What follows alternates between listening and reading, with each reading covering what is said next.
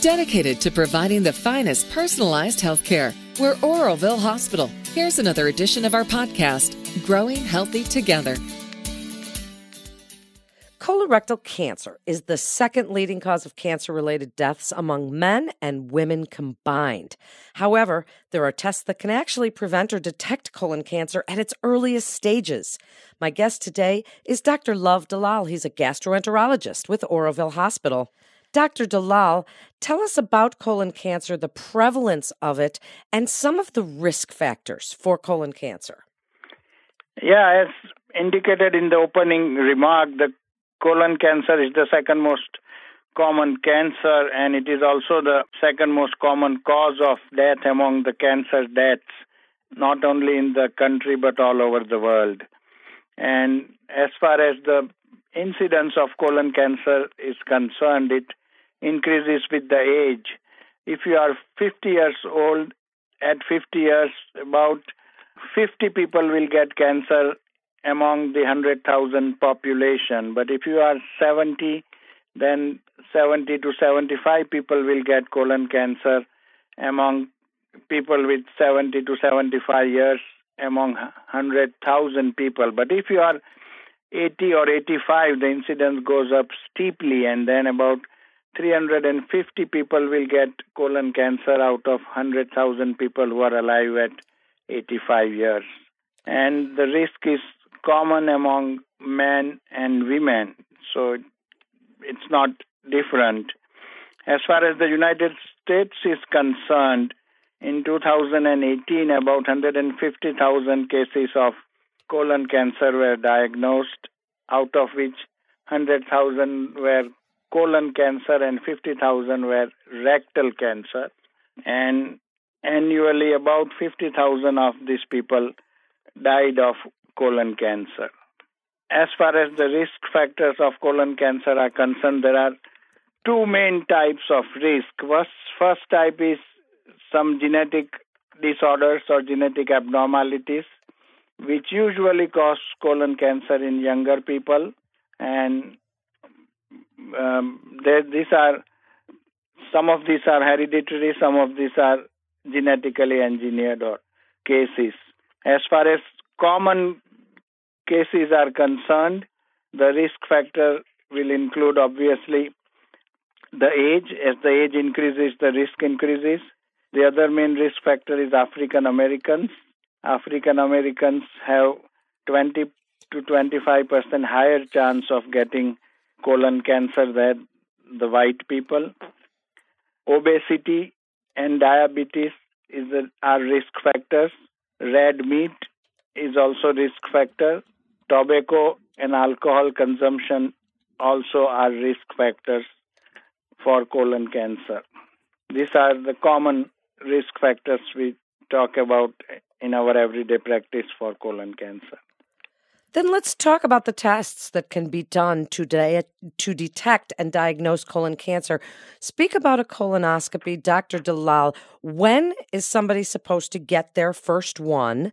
And then let's talk about the procedure itself and really how easy they are. So colon cancer testing can be done in multiple other ways, and obviously colonoscopy is the most popular method to check about the colon cancer screening.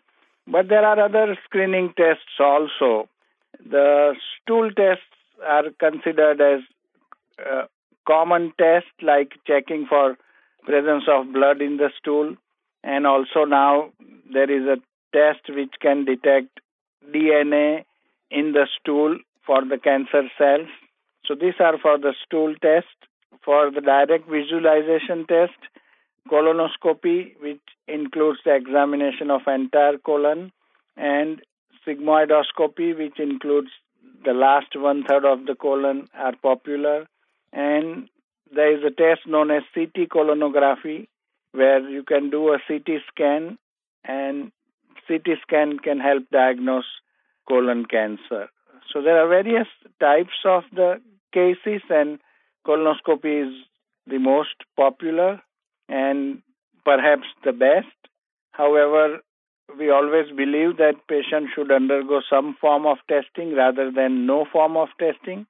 People come and tell us that they are not willing to undergo colonoscopy because of various reasons, and we tell them that at least undergo a stool exam or an X-ray rather than not doing anything and sitting tight.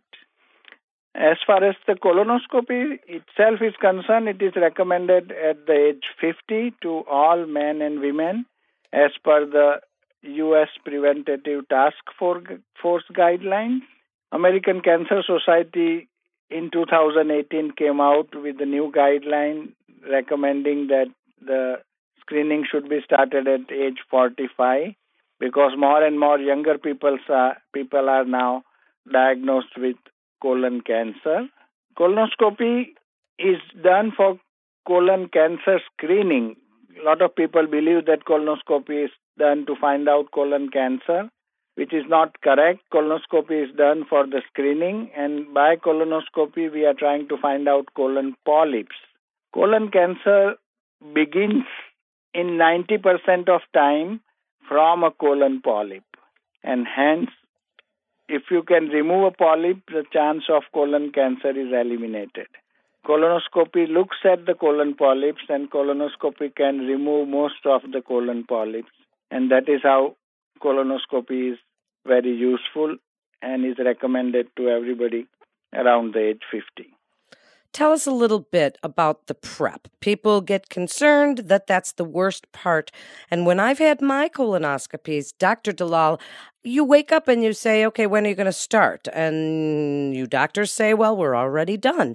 But the prep seems to be what keeps people from taking this exam. Speak about what's going on with preps these days. Yeah, so I think the prep is difficult because the conventional prep, which I've been using for last 25 years, contains a gallon of liquid, which, if I have to describe it, tastes like seawater or salt water. And if you have to drink 1 gallon over a period of 7 or 8 hours, sometimes people find it difficult because the liquid is not very palatable. That scares people off. Newer preps are available, and newer preps are now coming out in smaller and smaller volumes. So the acceptability is increasing. However, a lot of insurance carriers do not approve the newer preps, and they still want us to use the older preps. So that's why there is slight hesitation. But with the newer preps, I hope that the number of people getting screened will go up. And I had my colonoscopy done at the age 50. My colonoscopy I had got done at 60. And both the times I had taken the conventional 1 gallon prep, and I know how difficult it is. But we always try to reassure the patient and convince the patient that this is the best for him. The clearer the prep, it's easy for us to see, easy for us to perform the procedure. The time of the procedure is less. The discomfort is less. The anesthesia risks are less. So if you drink the prep correctly, everything else is like piece of cake. Tell us a little bit about the polyps that you do see sometimes. Are all polyps precancerous? Are some just completely benign? What do you want the listeners to know if you do tell them, well, I took out a couple of small polyps?